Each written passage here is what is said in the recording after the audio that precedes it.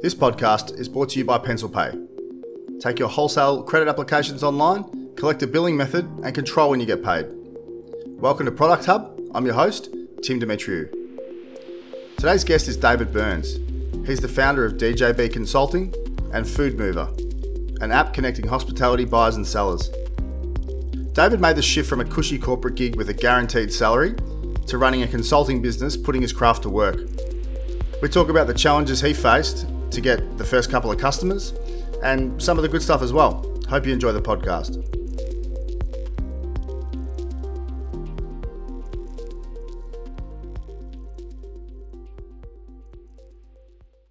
Guys, today we've got David Burns from DJB Food Group. They're a business that operate in the food and bev area, and what they do is they consult to a bunch of different companies to try and either bring them on shore or get them up and going to be able to distribute their product. Have I just butchered that, mate? Or... Well, that was perfect, Tim. Fantastic. Thank you. Thank you. Welcome.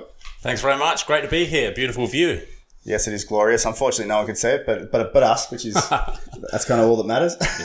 Indeed. Mate, we had a bit of a chat on the phone the other day, and we've just had a bit more of a chat now. I'd love to learn a little bit more about what you guys do, not only from the consultancy perspective, but I think later on we'll get into talking a little bit about technology and how that's kind of changed your life a little bit. Can you give us a rundown on the business itself, and probably start with where you came from? I'd love to know what led you to this role here today. Yeah. Geez, we could go back a long time. So grew up in the UK, seaside town, Eastbourne, and then left school and did my diploma of hospitality. Became a chef by trade, so spent just over a decade in the hot, sweaty kitchens of London and Europe. Came to Australia and continued that, and then my bizarre, call it a lucky break, but you create your own luck. Joined Coles supermarkets in that capacity of developing or helping develop the ready meals era with that hospitality background. Working with suppliers to develop the ready meals movement.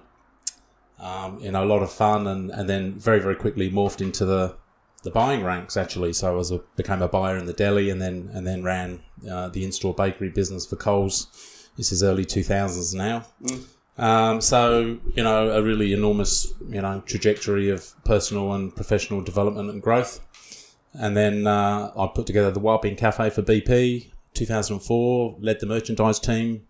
Spent a little bit of time with Metcash, and then what is unbelievably 6 years ago now, and what I thought was going to be in between corporate roles, the classic story of helping a friend of a friend who had a brand who needed some help, and just snowballed into a really good fun small business, helping primarily food and beverage brands and manufacturers with their strategy to supply into retail. Yeah, never a dull moment.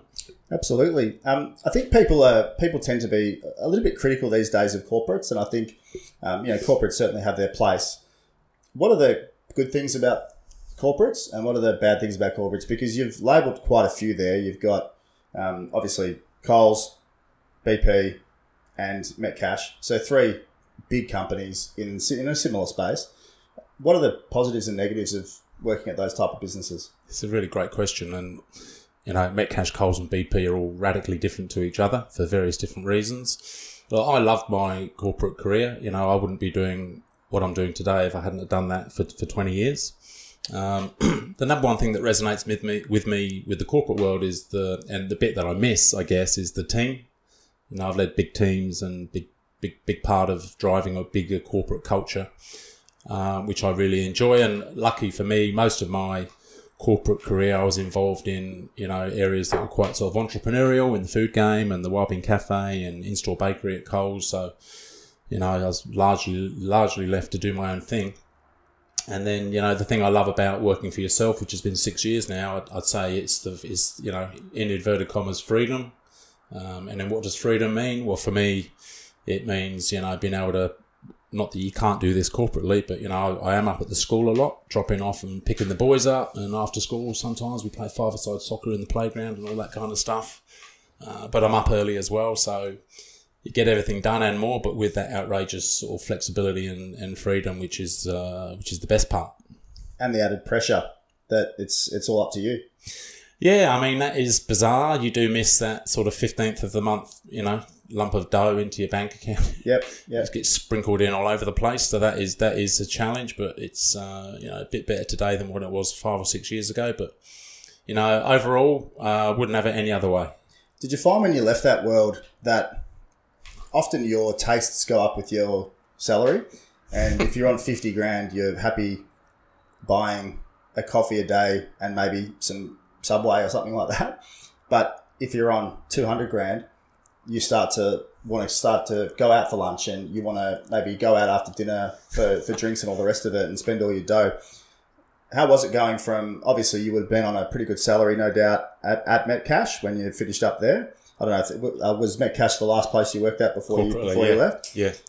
No doubt they paid you well. Then going from that to kicking off your own thing, how did you prepare for that, number one? Did you have to save money and all that type of thing prior to going into it? And number two, what was the shift and how long did it take you to get going in this business? Because it's a consulting business. It takes time to get moving. Yeah, really good questions. And, it is terrifying, even for me. And I'm, always been pretty entrepreneurial, but, not knowing that you're not going to get paid again next month is actually quite terrifying. Luckily, I did have a small amount of savings, which gets chewed up pretty quickly. Look, I think it is really, really, it really is tough. And you've got to be patient and you've got to be persistent.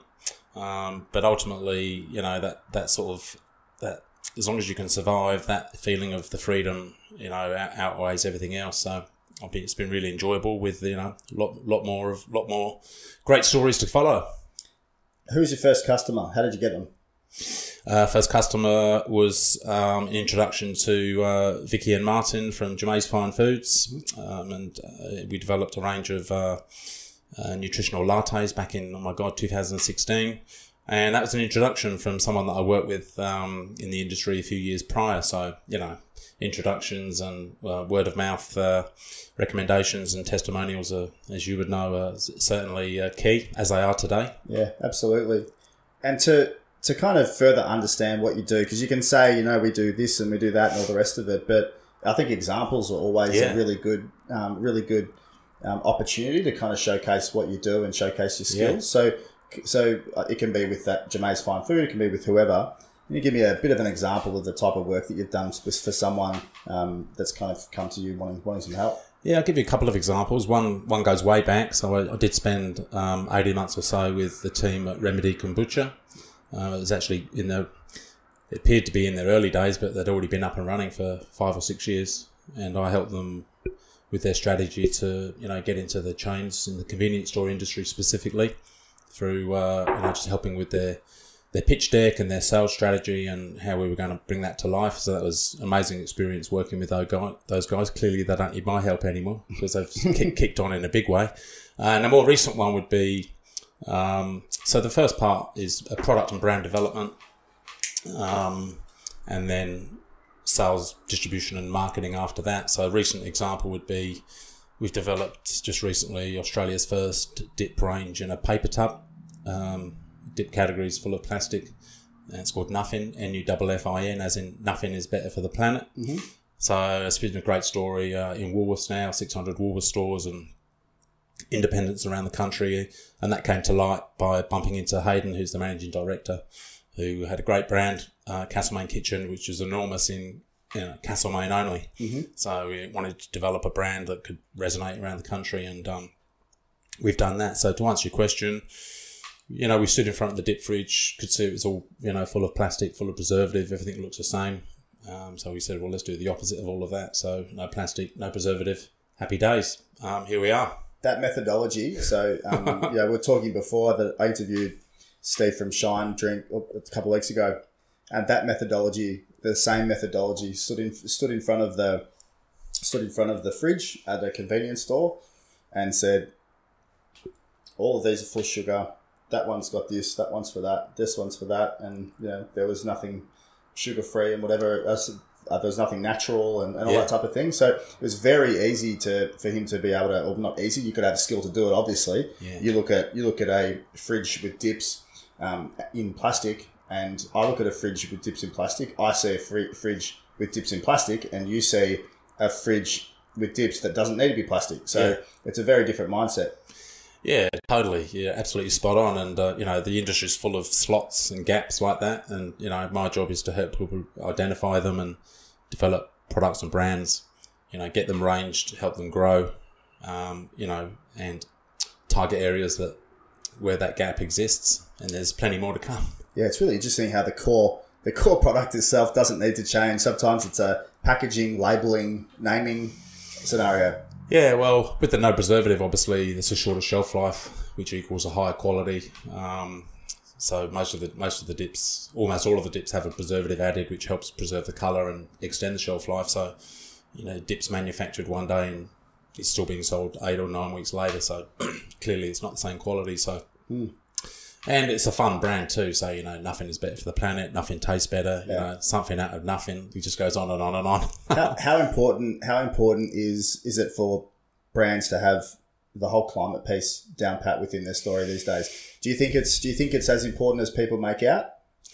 I do. I really do. I think I was in LA in March at Expo West, which is an enormous health food expo in Anaheim. And the thing that stood out to me more than anything was not the product trends, but what everyone was doing about everything else. So the brand, the packaging, the look, the feel, the story, and the purpose. So the purpose being, what are we doing for the community? What are we giving back? What are we doing about climate change? Low food miles, reducing plastic. Yeah, I think it is entry level to the start line today. Absolutely. Yeah. So you think it's almost a must? Yeah, I really do. I really do. Absolutely. Fair. So you're saying before that you've done things like, especially for Remedy Kombucha, you did things like create the pitch and create the pitch deck and basically try to help them sell it into certain places. Yeah. I've done this the last few podcasts, and it's a really, really good exercise to go through. And what I've asked the people is, if you were to come and approach me if I'm a buyer at a Coles or a Woolies or a convenience chain, what are you saying to me? What collateral am I receiving? How much is too much? All those type of things. Yeah, at the very highest level, I think the mindset needs to be there's a problem, and we're going to fix this problem. We're going to help you fix this problem. And the problem is often there's a gap that you're not seeing, or there's a gap that we can fill, and and we're going to start on Monday. And the dips is an absolute classic. So, evidence that gap is there, evidence that what you're doing is working to a degree, and you have traction. How do you show evidence that the gap's there? You do the same thing. You go to their fridge and you say, here's one of your current fridges and here's what it should be, kind of thing? Yeah, it's a really good question. So evidence is really key, which is very, very hard in the very early days, but you can get hold of scan data. There's various other ways you can do it with, results from focus groups, and obviously bring samples and show samples and let people eat or drink what you're showing them as well. And I think, often there's a bit of logic that is illustrated that isn't always obvious. Mm-hmm. And then obviously, apart from the product and articulating that this is the trend, or this is what's going to trend, as I said before, the brand, the packaging, the purpose, obviously pricing comes into it. Mm-hmm.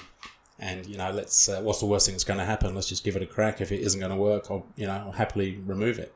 Yep. Sort of approach. Yep. And then with kind of positioning. Positioning, as we know, is super important, especially in the FMCG game. Yeah. If your price is higher than the other guy, i.e. the premium dip, so are they at a higher price point, or are they at the same price point?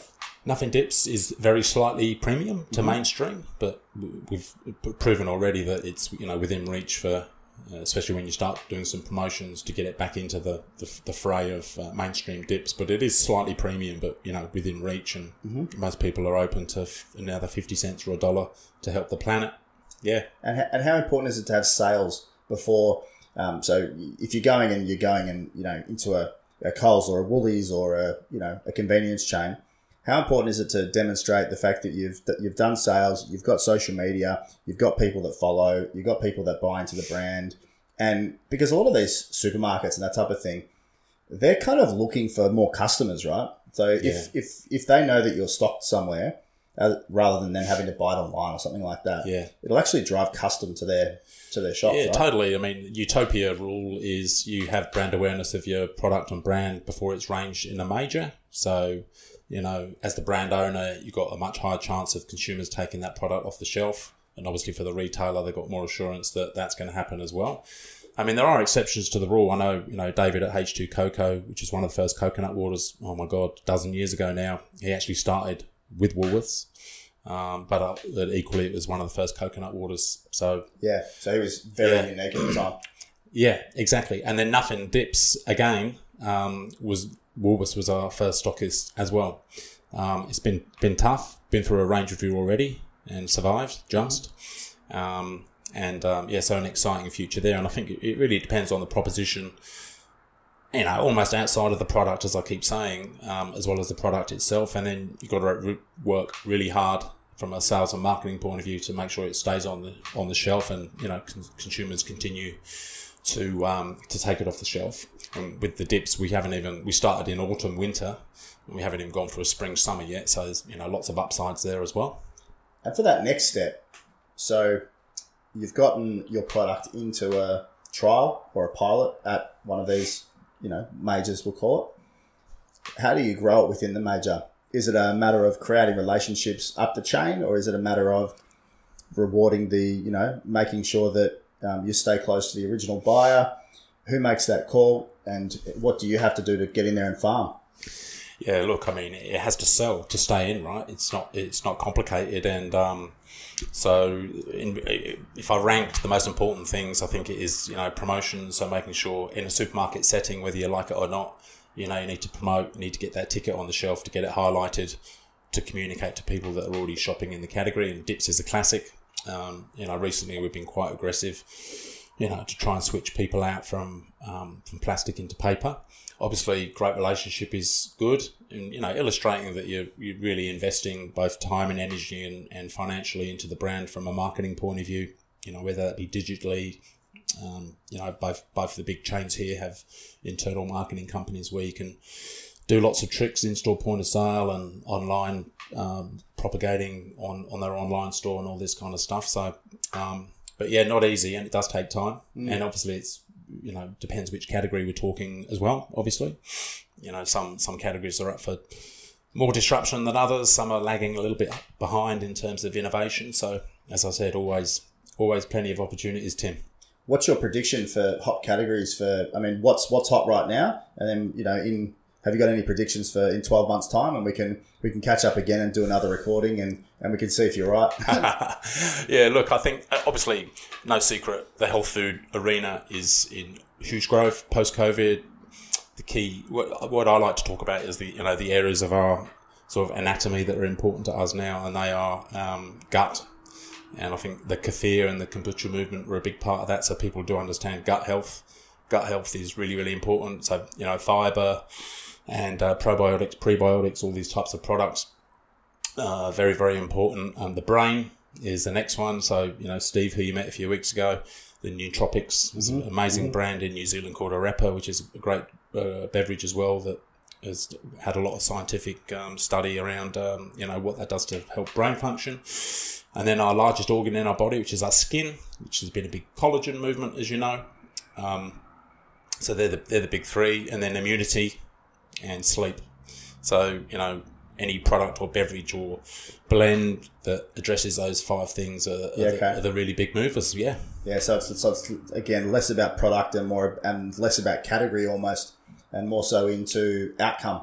Yeah, definitely. And they're the big sort of health food ones. Then there's indulgence, so healthy indulgence or permissible indulgence, permissible indulgence. Matt I like that. Matt from Health Lab has done a great job in Australia, with really sort of nailing, better for you indulgence, gluten-free, plant-based. And then, this whole meals movement, chilled meals, frozen meals, meal components, meal kits, it's enormous growth. But again, big opportunity to differentiate within there as well. Yeah, I feel like there was really big growth in that area prior to COVID, and then COVID kind of, from a logistics standpoint, it really damaged it. But I remember, even being in my apartment building, downstairs there was just boxes of the stuff everywhere prior to COVID, and then COVID hits and it just disappeared.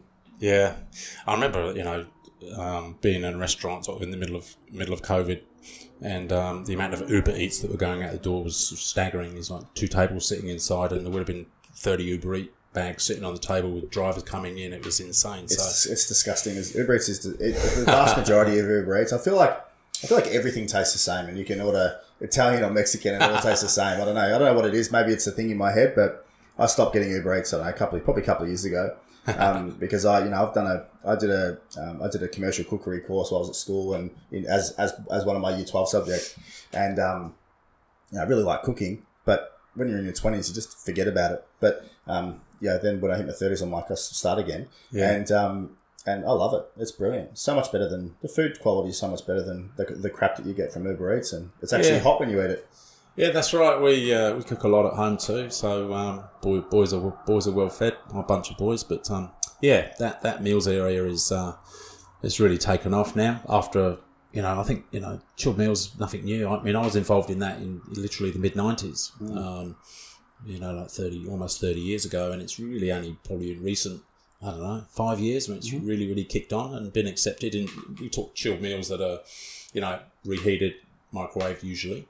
Not like unfrozen. Yeah, so. And you foods are a big part of that because they really got into the marketing behind the brand, and but still some opportunities in there for sure. Yeah, there's always it's interesting. The amount of nuance that is available in different categories is extreme. There's a lot of brands there's a lot of brands that are coming out in categories that there's a leader and the leader's slowly dying, and these other brands are just they do one thing slightly different and they can kill. I mean, have a look at Monster. You think about Red Bull, and Red Bull category king for however long. Yeah, Monster's is the if you were to bet on the stock market 10 years ago, Monster is the highest growth stock in the entire stock market in the US. Yeah, amazing. Do you know that? So if you were to put $1 on Monster 10 years ago, it beat any other stock ever. UFC would be a big part of that, wouldn't it? Don't know. Yeah, don't know what it's from, but that's a significant thing for a business that wasn't even the category king. Yeah, amazing. Yeah. Let's talk technology. So, one of the reasons why I wanted to get you on today is I know that you're about to roll out some new technology. I know you spent a lot of time working through it and building it, and doing a lot of user testing and a lot of conversations with customers and all that type of thing to see what everyone wants. Can you give me a bit of a rundown on Food Mover? Yeah, Food Mover, was an idea I had, a long time ago now when I first started sort of outside of the corporate world. And it was really the idea started off to help create some transparency around who I can connect with in the industry for potential trading opportunities. So the first part of Food Mover is our Food Mover partners, which are all the persona, so brands and manufacturers, distribution companies, retailers, and of course industry service providers, whether that be a packaging company or a contract manufacturing company or a marketing company, whatever it might be, in a transparent manner to enable them to network and connect for trading opportunities eventually worldwide. So obviously we're kicking off in Australia.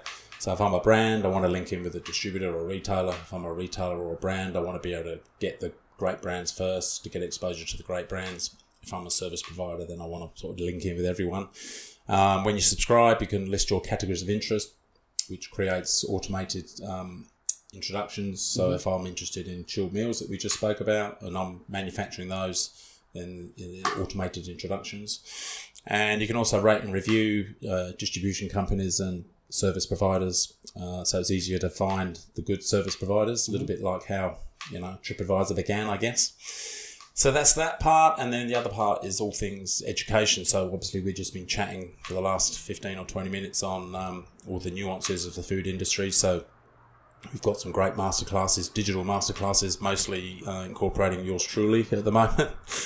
So how do I start a brand? How do I scale a brand?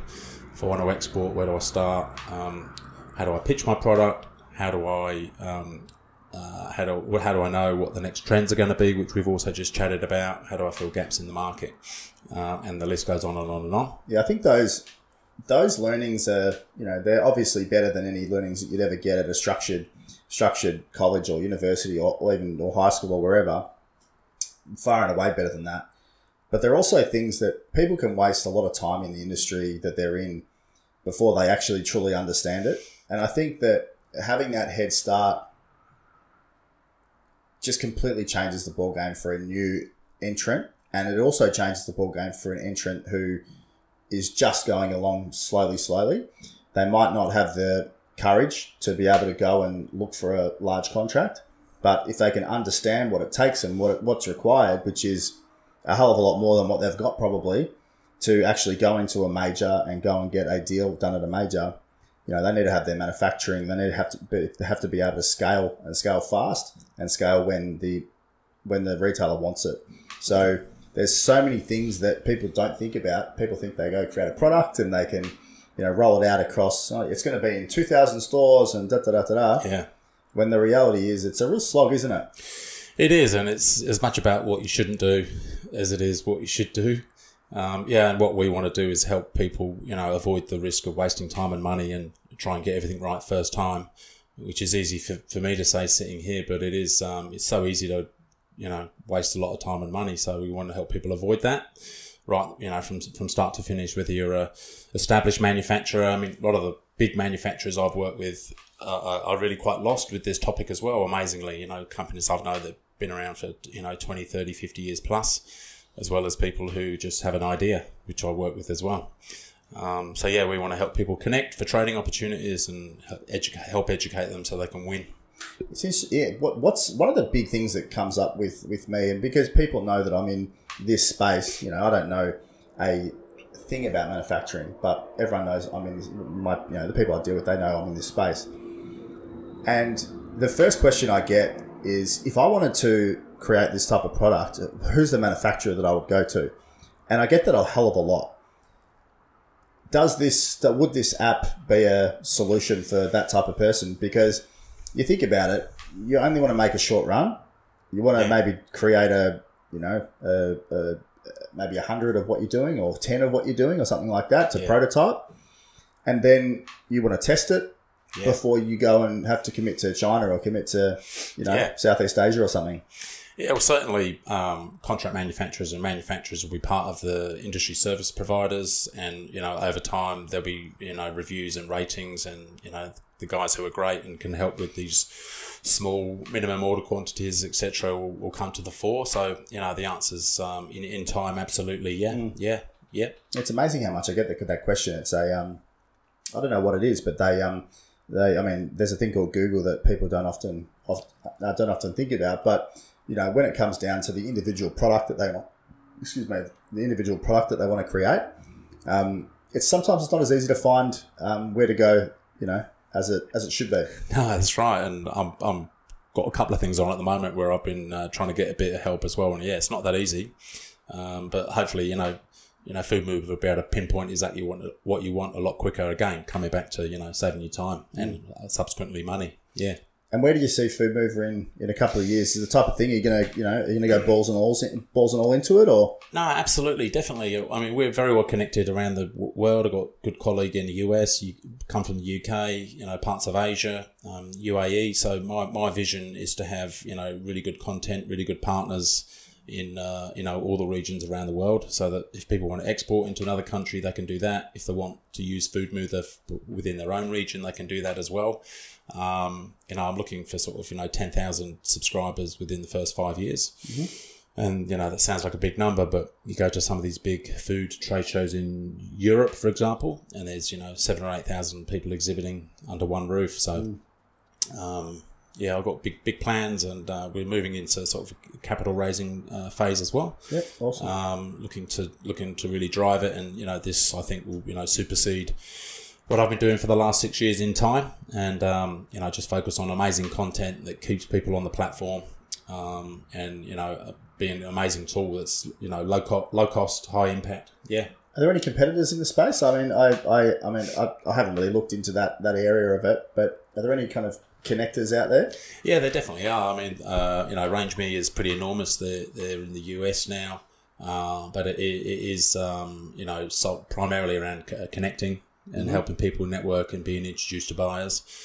So we're doing that as well, but for, potentially the bigger piece for us could be the education piece. So, we're sort of a one-stop shop for everyone in the food industry, and that's the reputation I want to build, is that, I want to build a big community that's Australian made and owned, with, tens of thousands of people that enjoy the content at a very, very low cost. Yeah, if you think about it, Australians are going to forever and more so be importing anything that they want to sell from overseas. So creating that link between the Australian consumer all the way through to obviously we'll call it the manufacturer being the brand. Yeah. And then they'll obviously get it manufactured overseas. I think creating that link over to overseas manufacturers and, for those brands to be able to do it easily over there is super important. Do you get involved in the manufacturing side of things with your current clients? Yeah, definitely. Yeah, I work directly with a few manufacturers, biscuit and cookie manufacturers. So yeah, absolutely. Yep. It's actually more enjoyable because you're working, directly with the manufacturer. Yeah. Obviously, the majority of brands out there, the brand owners aren't the manufacturer; they're getting someone else to manufacture it for us. So there's an enormous manufacturing industry worldwide that can easily be unravelled through Food Mover, and as well as service providers like packaging companies, particularly with sustainable packaging now, which is topical as we've spoken about. Yeah. Marketing companies is really important because there's thousands of them, but it's hard to find a great one, in my experience. Yeah, it's hard to find a great one where you can get some outcome relatively quickly. Yeah, even good legal advice. Who can I go to get organise my grants? And there's a whole raft of. Most people you talk to in the street would be involved in the food industry in one way, shape, or form, including your good self. Mm-hmm. Yeah. So, I forgot my question I wanted to ask, but it's escaped me. But for you and building this consulting style of business, that's what I wanted to ask you. The manufacturers and the brands, what are the biggest challenges they're facing at the moment? Because you hear different things, and certainly I hear supply chain inflation affects different people differently. What are their biggest challenges that they're facing at the moment? So maybe if you can focus on an established type of brand, like a more established brand. What are their biggest concerns today? And then for a manufacturer, what's their kind of issues? Yeah, well, I think across the board is definitely a rising costs, and you keep hearing it's COVID related, but you never really get the absolute transparency about what exactly does that mean. So the biggest the one I've come across in recent times is the international freight.